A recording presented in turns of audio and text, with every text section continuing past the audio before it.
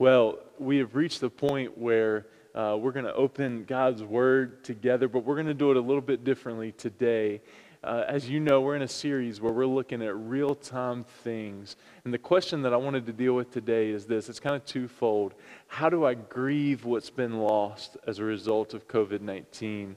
And how do I trust that God has a plan in this? How do I trust that God has a plan in this? And I think those two really go hand in hand, and they deal with the bigger thing of trusting the sovereignty of God.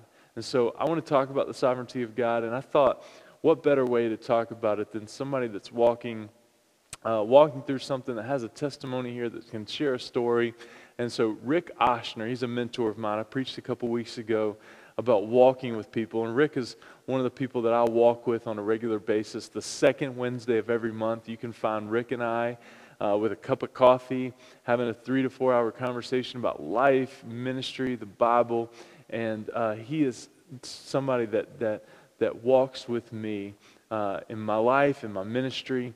And so I wanted to bring him in. We're going to do it via Zoom. We recorded a Zoom call earlier this week that we're going to play for you, and then we'll sing another song, and I'll come back and close out the message. But let me just pray for us again as we're going to hear this conversation. Again, God, give us ears to hear and hearts to receive what you have for us through this conversation and through your word today. In Jesus' name I pray, amen. Here's my conversation with Pastor Rick.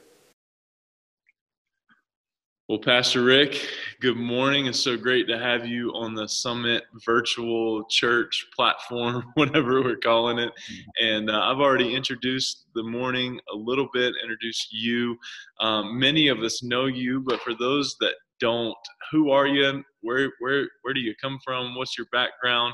And what's a little bit about what you're walking through right now in this season of your life? Super. Thank you. For those that don't know, I am married. My wife, KD, also known as Karen. We have two grown sons, Nathan and Andrew. Nathan is married to his wife, Bridget, and their two children, so I'm a grandfather. And also Andrew, who is not married currently. Just throw that out there for what it's worth. But all of them share in the same passion for Jesus Christ and the gospel ministry, taking it wherever, however, in whatever form or fashion, doesn't matter, but in good times and bad times. And honestly, all I can say for them, especially during the bad times that we've been going through, their love has been incredible. And my wife especially. It's not fun to be a caregiver. All of you who are caregivers out there know exactly what that's like. So I'm grateful for KD. Prior to all of this stuff that I'll be talking about, I was pretty active. Worked out at the gym, not as intensely, perhaps, Travis, as you work out in the gym, but I would work out in the gym about 3 to 4 times a week. Love to go out jogging. Didn't matter whether it was wintertime or any time of the year. I just loved to be out there running. And so I was in pretty good shape. And I was also in pastoral ministry for a lot of years, 30 years, all of it in the greater Portland area.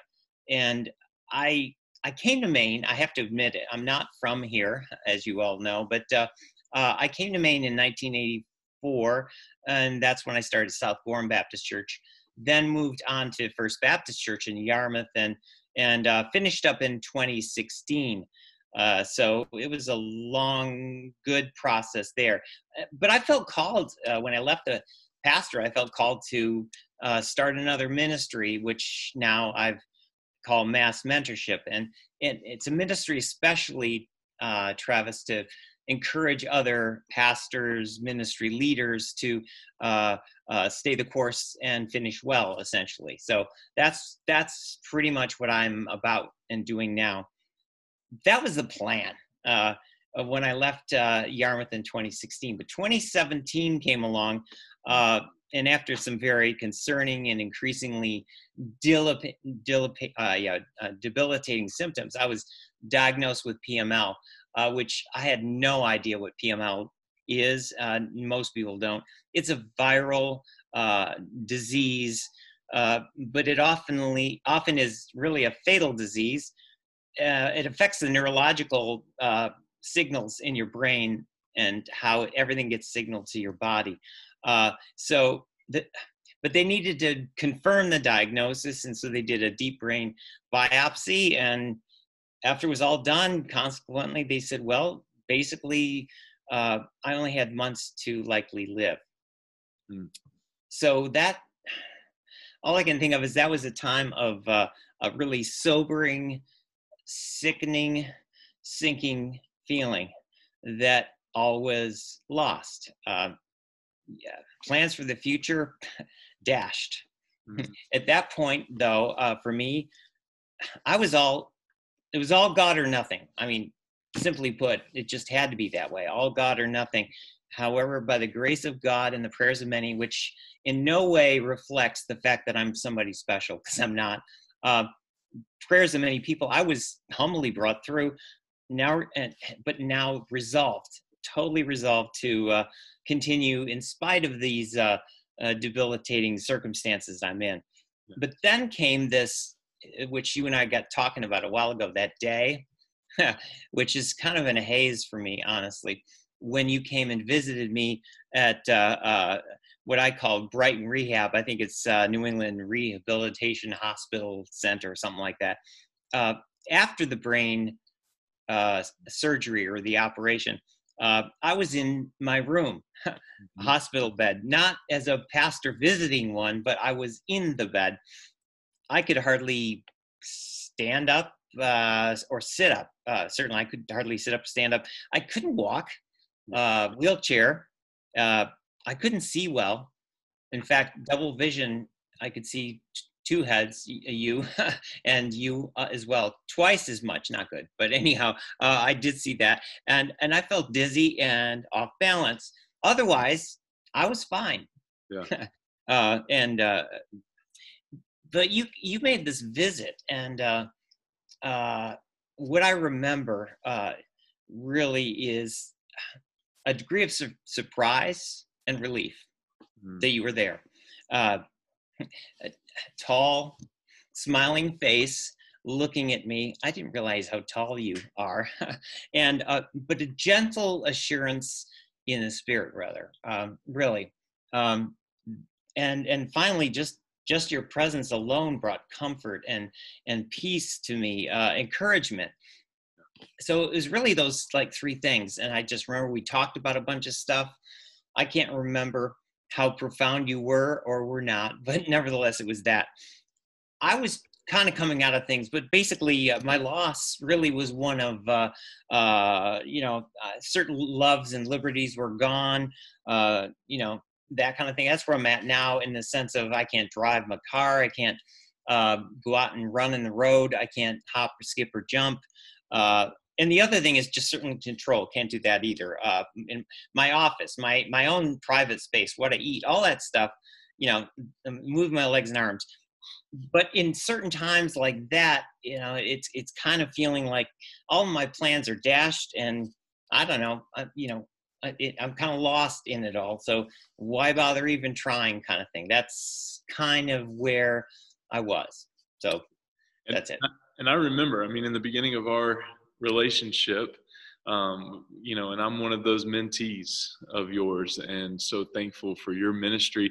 And I think one of the most remarkable things is when I came and visited you, there was the sense of, I don't know if I'll ever meet with Rick again, and because it's not going to be, will it be the same? Can Rick even, and just kind of thinking about that in my mind and kind of wondering, what's this going to be like? But I remember it was a Saturday night, and I remember we had been meeting at Panera and been real active there for a while, and then heard that this was happening and that you were there, and it was a Saturday night, and I think I looked at Kristen and said, I need to go to Brighton and just see Rick. Wow. And walking in, and you were flat and barely opened your eyes, and which if now it makes total sense. If you were seeing double, I wouldn't have opened my eyes either if it was what you were looking at. But to see to see how far you've come in the Mm, last couple of years. I think we're meeting, we're doing this. mm, You're sharp as a tack when it comes to ministry practices and things like that, and being a mentor. And so, before we dive in, thank you. But the question that we're dealing with here, the first part of the question is, how do I grieve what's been mm, lost with COVID-19? And you've lost some things, and you were just mm, mentioning some: driving, being mhm, active, jogging, the mhm. different things like that, which no doubt, I mean, those things are filling, and those things, you know uh, fill your soul. Yeah, um, yeah. and I think for anybody that's dealt with loss before, they're going to be able to identify, yeah, that's loss. But for you in this season with COVID-19, and you hear, how do I grieve what's been lost? How have you grieved what's been lost in your life? Like, you've lost these things. What's that grieving process look Mm. like for you? Wow, wow. First thing comes to my mind, brother, is I haven't grieved well. I haven't grieved very well, but I'm doing better. Okay, that's the hope piece. You know, I I get depressed. I really do. I've cried. I cry. Um, I really miss what I do. I really miss what I used to do. More importantly, what I once was, all that kind of stuff. I really miss it. It seemed like another world to me. Um, I'm also get frustrated. I think the appropriate term would be irritated. You can ask my wife. Actually, I'll just say I get angry. Okay, I get angry, and I just am frustrated.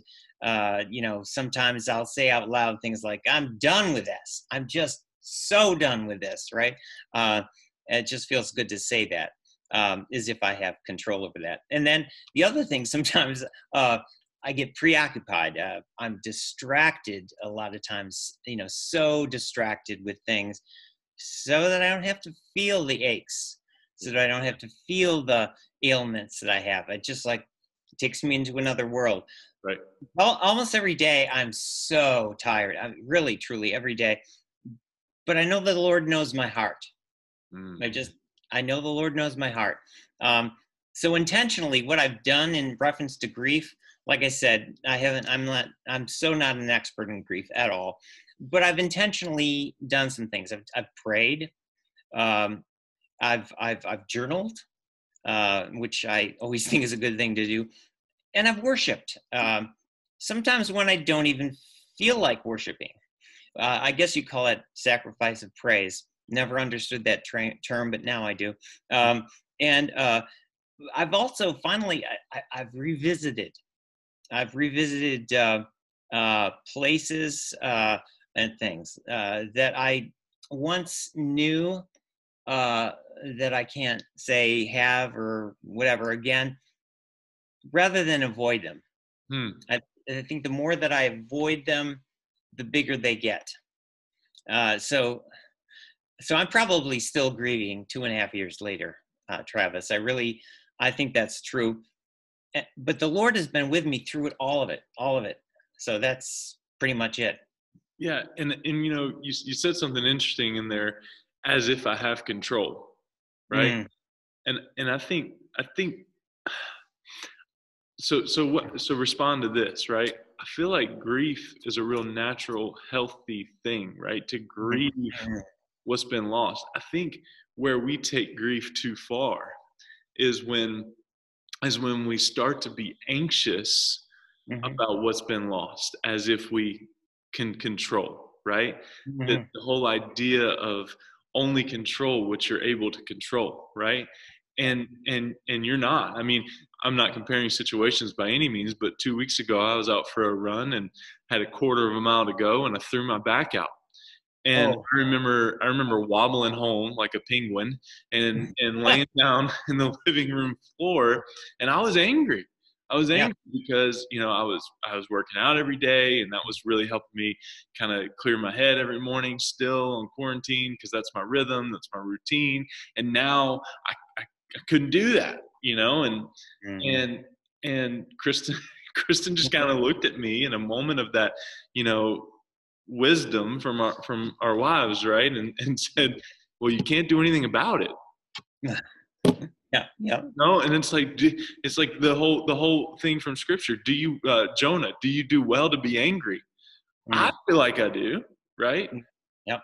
But I'm in a situation I can't control, and I feel like that's where grief can become unhealthy. I Hmm. think grief is a healthy thing, and we walk through the stages of grief, but it becomes unhealthy when we're trying to control things that really we can't control, and we're walking in that season right now as a culture. Hmm. Hmm. And Yep. so, yeah, that's good. So let's keep moving, because as much as I'd love it, I don't think we can turn this one into a 3 to 4 hour conversation. But I No. so the second part of our question this morning is, how do I trust God's plan? Right? And so in the grieving, what's been lost, right? The driving, the jogging, all the things that you've mentioned, and the anger and the frustration and the numbing ourselves, which is, Mhm. response to that, right? Because if I don't have to feel it, then I don't know what's going on. So I'm just going to numb myself with hours of TV, or I'm going to numb Yep. myself with food, or I'm going to numb myself with, Some unhealthy, sub. yeah, some vice, right? And so how do I trust in that, right? God has a plan. And you mentioned some things. You mentioned praying, you mentioned journaling, you mentioned worshiping, even when you don't feel like it, which I've found, Pastor, that Mhm. that that it's in those times when I didn't feel like worshiping that God just spoke the loudest, and I walked away saying, man, Mhm. saw the glory of God. But how, expound on that a little bit, and then I guess, how would you say you trust God's plan, um, Mhm. which really is the sovereignty of God, which is the topic we're getting to right Mhm. now, right? How would you define sovereignty of God, and how would you answer, how do I trust God's plan in this season, and how have you done that? Uh, Let me just tag on one thing, and when you said about talking about grief, you're right. We could go for hours, but um, take the situation you're talking about. You're laying on your back, you're in pain, and probably in there you're going like, "Darn, I'm doing everything right. I really am trying to do everything right. Could you just help me out a little bit here?" That kind of thing. Um, but when you finally realize that you don't have control, then you go into grief. Um, I guess the phrase I wanted to say is that I really feel, yeah, I really feel that we're supposed to grieve. We should grieve. God gave us emotions, right? Mhm. We grieve because we love, period. Uh, and consequently, though, uh, but I don't have to be grief. Hmm. And I think uh, sometimes we can think that, first of all, if I do the right thing and grieve, then I'll be all right. Others stay stuck in grief. It's kind of like an identity. It's kind of like, I am grief, Yeah. and uh, and I'm not trying to be. I don't want to be insensitive to anybody, but uh, I think anytime you've lost someone, you're gonna grieve probably for the rest of your life, some way, somehow. But somewhere along the line, you go like, but I'm not gonna be grief. Amen. I'm not gonna be grief. I have a life to live. I have a place to go, and there's a plan. Amen. I don't know what the plan is in all of this, but I'm part of a greater plan. There's a sovereignty piece. So in some respects, when it talks about making plans, um, uh, I guess my thinking is in a sense of how my faith is like stretched, right? In this process that we're in, is somehow a faith is strengthened. A lot of people are going to get destroyed by COVID and all that it is. Certainly, some die of it, but many things get destroyed. I think for us, really, it's a time for faith to be strengthened. Hmm. And with that strengthening, then we get a better grasp of the plan, God's sovereignty and all that. So I was just going to say that what's happened for me in all of this is, to put it bluntly, a lot of testing. And I used to think of testing, and I've said this before, as kind of like a pass-fail evaluation. And I don't think it's not that at all. It's more like the testing, like a matter of forging something. Forging iron. Yeah, it's in the furnace and then brought out and it's pounded, and then it's shoved into water to get refreshed, and then back into the fire again. And this keeps going and going, right? And that is testing, right? So that's that to me is part of preparing to be a greater part of the plan. See, if we're not forged, we're a weak blade that's just going to break off in the first battle that comes along. And then also, I would just say reprioritizing, not for a lot of people, it's that, you kind of reassess what really matters in life. Changes come of what's important, especially as you approach death. It's kind of like what really matters now. And then finally, the big category, which honestly I don't like, it's suffering. So I think suffering comes along with that faith piece of being stretched and so on. Sadly to say, I personally only grow when suffering happens. As long as I'm trusting God in it. If I'm not trusting him, then I'm just suffering for no purpose at all. So, but if I'm suffering for God, it's all me, it's all me entering in, all of me, physically, emotionally, spiritually, the suffering. So it could be like physical ailments, it could be emotional agony, it could be a spiritual attack, whatever. Okay, all of that. And then this is my simple sense in all of this, and I have no real support in saying this except for my own experience, and that is, I don't have to like it. I don't have to like suffering at all. I do have to go through it. I do have to go through it, and all of this, it's all under God's sovereignty. So that is what it is for me. The making plans really comes later, or in a sense during certain grasping pieces of it. But when you don't even know, you're in the wilderness and you don't even know where we're going, it's kind of hard to make plans, right? It's kind of like we got to be back to the central purpose of why I'm here in the first place. What was I supposed to be doing? Well, I was supposed to climb the mountain or whatever, that's the thing. Otherwise, I have no idea what the plan is. Right. That's simply put. Yeah.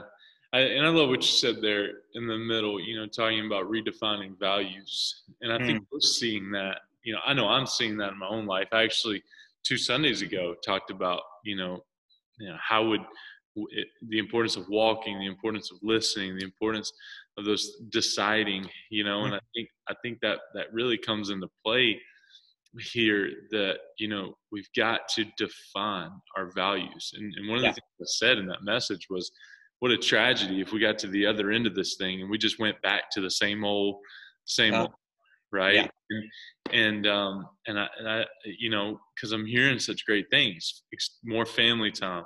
I just had a conversation with one of our students who is getting on a consistent daily quiet time, because they don't have to go to school every day and they don't have to do all that. So they're actually more consistent in reading their Bible, and they're hoping that can continue, as it goes on.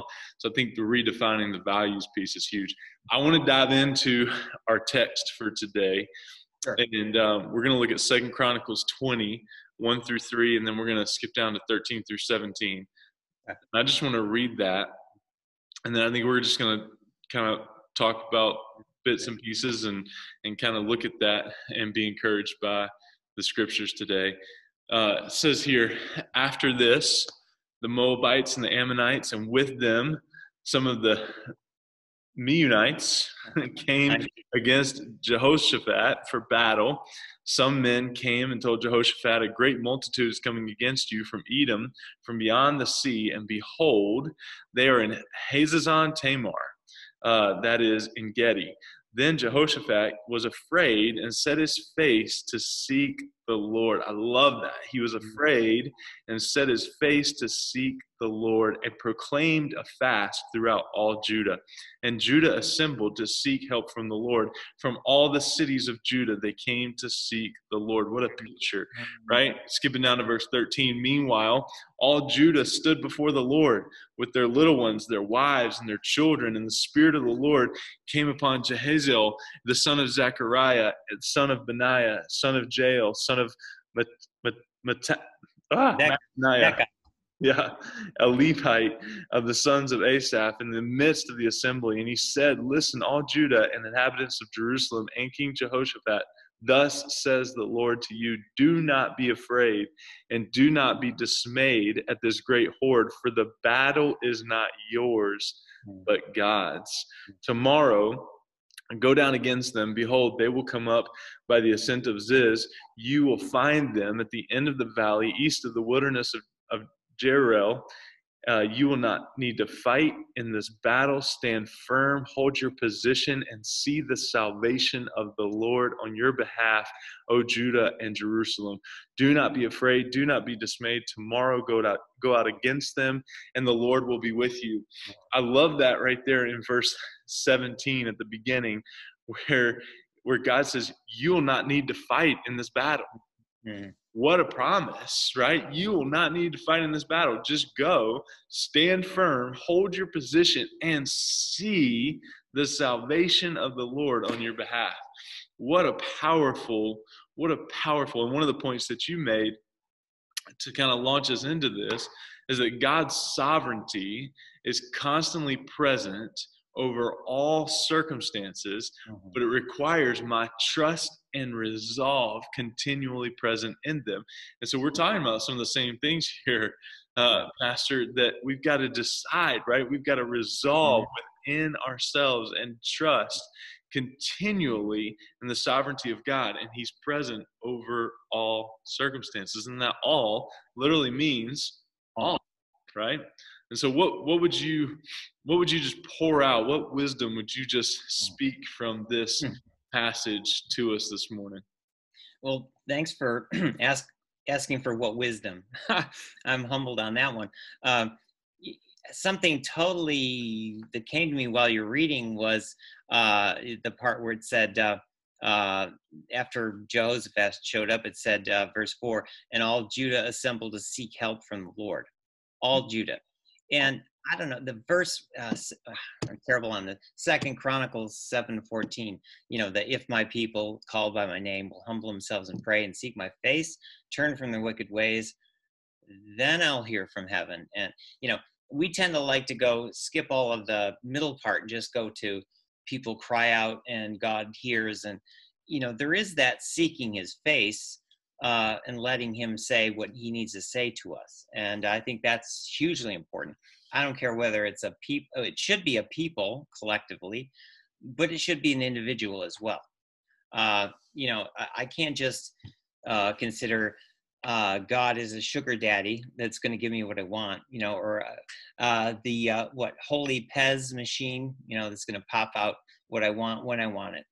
But rather, it's the way in which we need to go at it. So, I like the phrase also in verse 3. It says Jehoshaphat was afraid and set his face to seek the Lord. Now, I use the word resolve because that's the NIV word for seek his face, or it's kind of like a different, those two words. So I just want to draw attention to that. And if I could say the two words would be afraid and the other word would be resolved. So afraid in the sense of being alarmed or terrified, call it fear. Okay, just fear.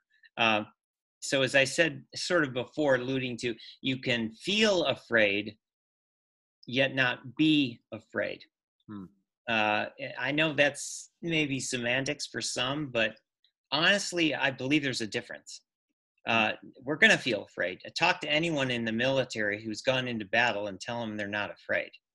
They'll certainly talk about being afraid. Okay, so you can feel afraid yet not be afraid. So the temptation when that happens, I was just talking to a brother just a couple of hours ago, you have the temptation, you want to just flee. You know, I'm out of here. I'm gone. You know, so that's natural. You're afraid, and the temptation is to flee. But there's the other word that comes in. It says resolved, and resolved is set his face or set himself, kind of like Jesus set his face like flint when he looked to Jerusalem. It's that inner resolve. Call it faith. And I put it this way: you can feel unsure, yet not be indecisive. Hmm. Some people live in indecisiveness all the time, and I think for all of us, there are times when we feel unsure. My goodness, what we're doing right now, we both feel a bit unsure, right? But we're not going to be indecisive. So there's a determination to face it. So either I'm tempted to flee it, or I'm determined to face it, that kind of thing. And so afraid and resolved. And Jehoshaphat, trusting in the sovereignty of God, looked to him and held his ground, basically, right? He didn't know how it was all going to turn out in the end. He hadn't read the last chapter, you know, he was in it. And so, by the way, I want to say this, it doesn't mean there are never situations where you never freak out. You know, I do. You know, where you never freak out and you say, hey, you know what? I got it all under control. You know, the John Wayne thing. I've got it all under control. I'm fine. No, I disagree with that. There are many times that we have no control over the situation. And that's the real point, isn't it? We have no control. Yeah. And yeah. And you know, let me jump in here, because you're right. I mean, he didn't know the end of the story. No. Right? We have the benefit of knowing the end of the story, right? In fact, you know, we're more than conquerors, right, in Christ, you know, and over and over and over we can see this, and we know the end of the story. Wow, I mean, that's huge. Well, you know, let's take something like something happens as unexpected or unplanned. Let's just throw that in for 500. Or painfully so, somebody dies that you dearly love. All of a sudden, you know, it's right there. You know, it's out there. Somebody's passed away. It's awful. It's terrible. I mean, you just don't know. You're not in control of the situation. You can't replay the tape. There's nothing. I mean, you're just in it. So that to me is a hard place to be. And Jehoshaphat had to have been there, and no wonder he was afraid. It was not looking good, and so he really had to seek the Lord, because he knew one thing: he knew the Lord, and he knew that God was sovereign over it all. He didn't know the outcome, but he just knew that God knew it. And that is, I think, where we have to come to, even in our grief, even in the place of, I'm in the wilderness, I don't know where I'm going, but this I know is my God is with me. My God is over me. And period. Don't you think that's the beauty? Because one verse that's really been speaking to me through this whole process, weeks now. I mean, I don't even know what week we're on right now.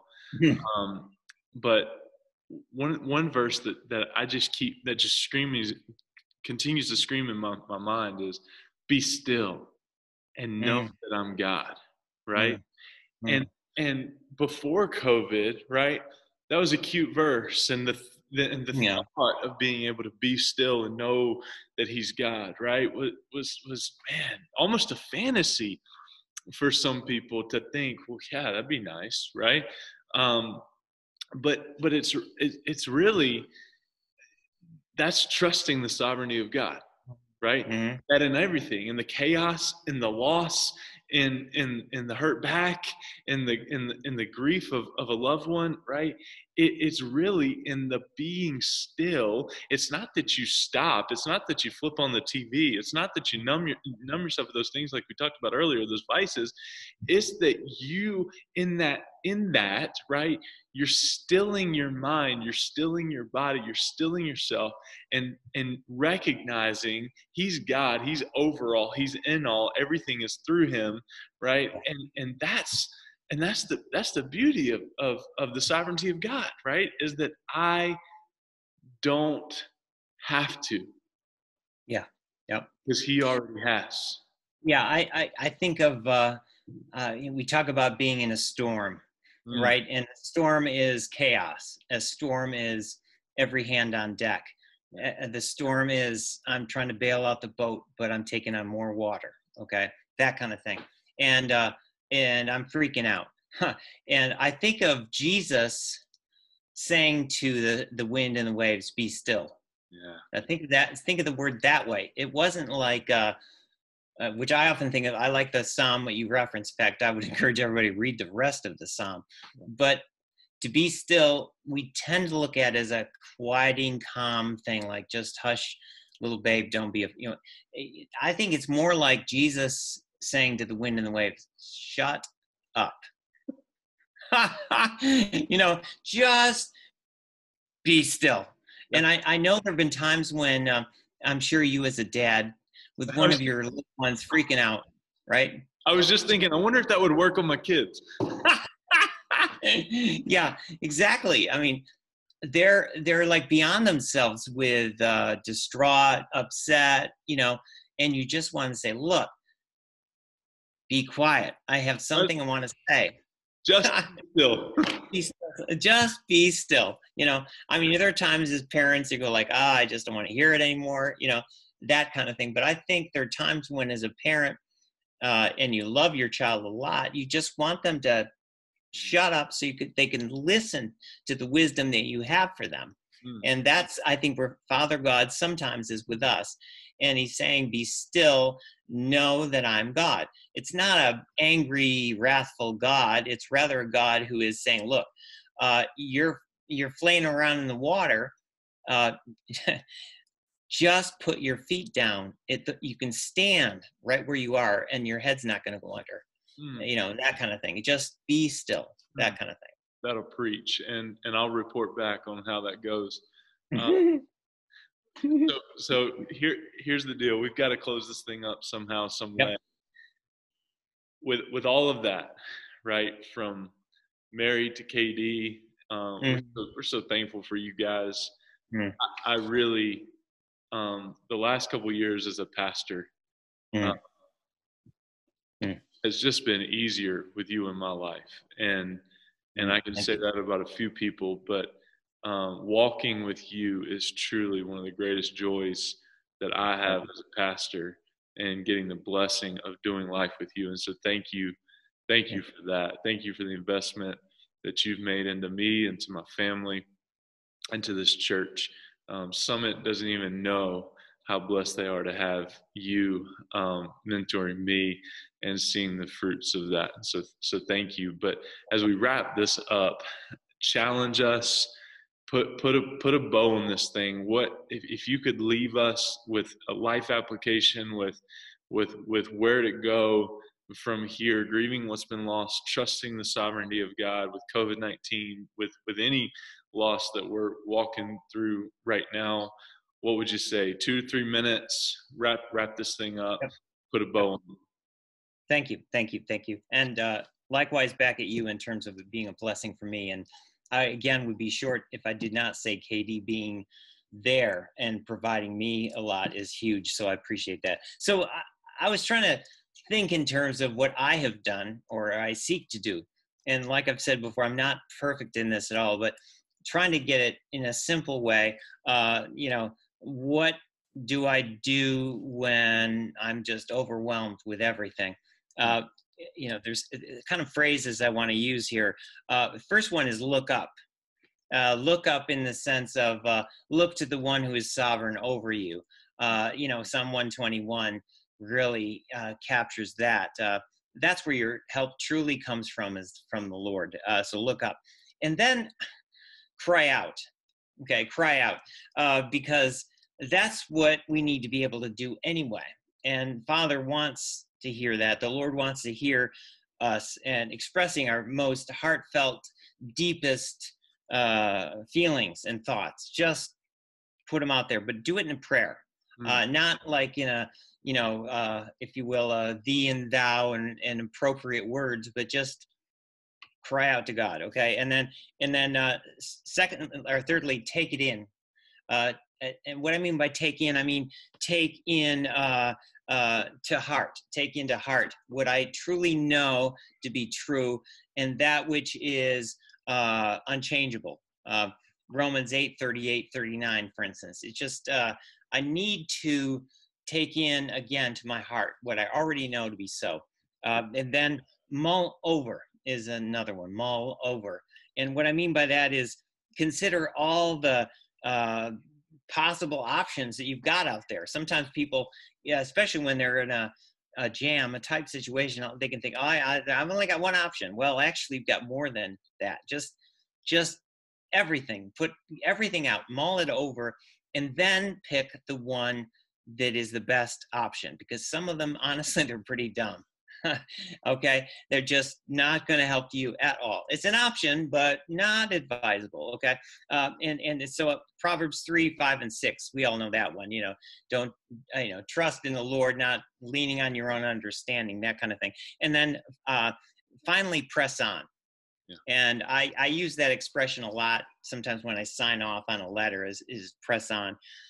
Press on, I mean, press on to finish the course that God has put out in front of you. That's for each one of us. I don't care whether you're a pastor, parishioner. I don't care whether you're a assembly line worker or a CEO. It doesn't matter.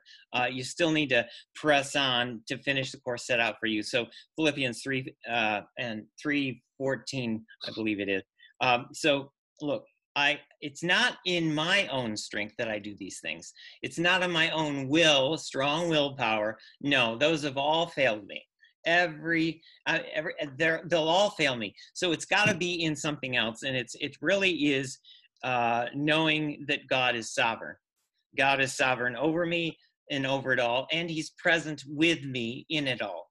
God is sovereign over it all, but He's also present with me in it all. So, that to me, in all of the circumstances, whatever they are, God is sovereign over it, but He's also with me in it all. It doesn't matter how little it is, how seemingly inconsequential it is. Doesn't matter. He's with me, and that's kind of how I look at it. That's it. And sometimes I want you to close this in prayer in just a minute. But let me just. Sometimes we think pressing on means making something happen. Right? That I've got to press on, that I've got to keep fighting, that I've got to keep pulling, that I've got to keep pushing. Mm-hmm. One of the things that I've found in my life, in my ministry, and just as a dad, as a friend, as a husband,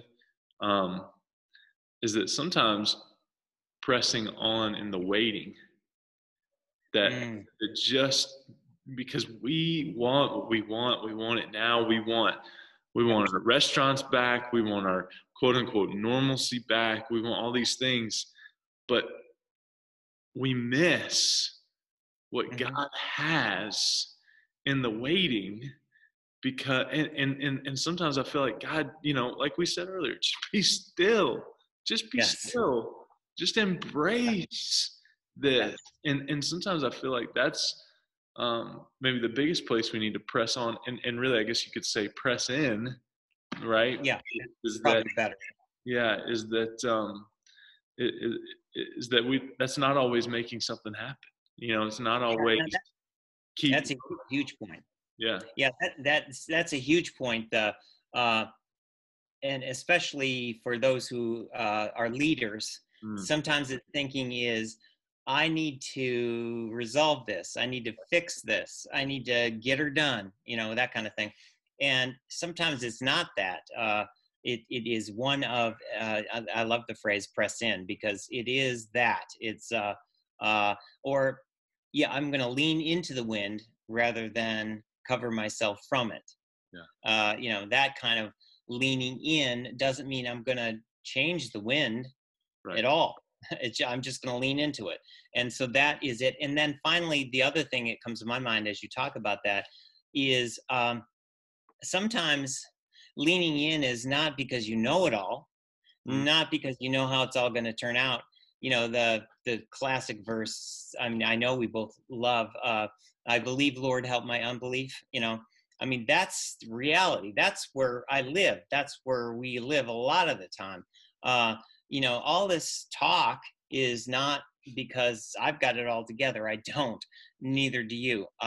Unlike what some people might want to think, you don't have it together all the time. So I believe, Lord, help my unbelief. Yeah. That's incredibly assuring. And besides, God already knows. He's not going like, oh, really? I didn't realize you. No, he's like, I know. I've been wanting you to say this for a long time. So just be still and know that I'm God. Yeah. And so that's it. Man, thanks for preaching. And Love it. love you, man. And thank you for this. Why don't you pray and Sure. we'll Sure. sign off. Let's pray. Let's pray. Lord, again, you know each one of us where we are. You really do. Some of us are on mountaintops right now and grateful for being there. Some of us are sheltered from storms and grateful to be there. Others of us, Lord, we're down in the valleys. We're in places where there seems to be no shelter available. And so we're hurting. Lord, wherever we are, I pray for each one of us that prays right now that our eyes would be upon you, that we'd look to you as the one, yes, sovereign over it all. We don't understand it, Lord. We don't understand why. We don't understand sometimes even where, but we do understand you, and we want to know you more.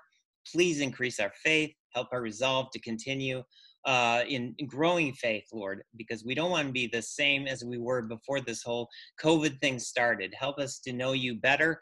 Help us to know ourselves better and our walk with you better through this, Lord.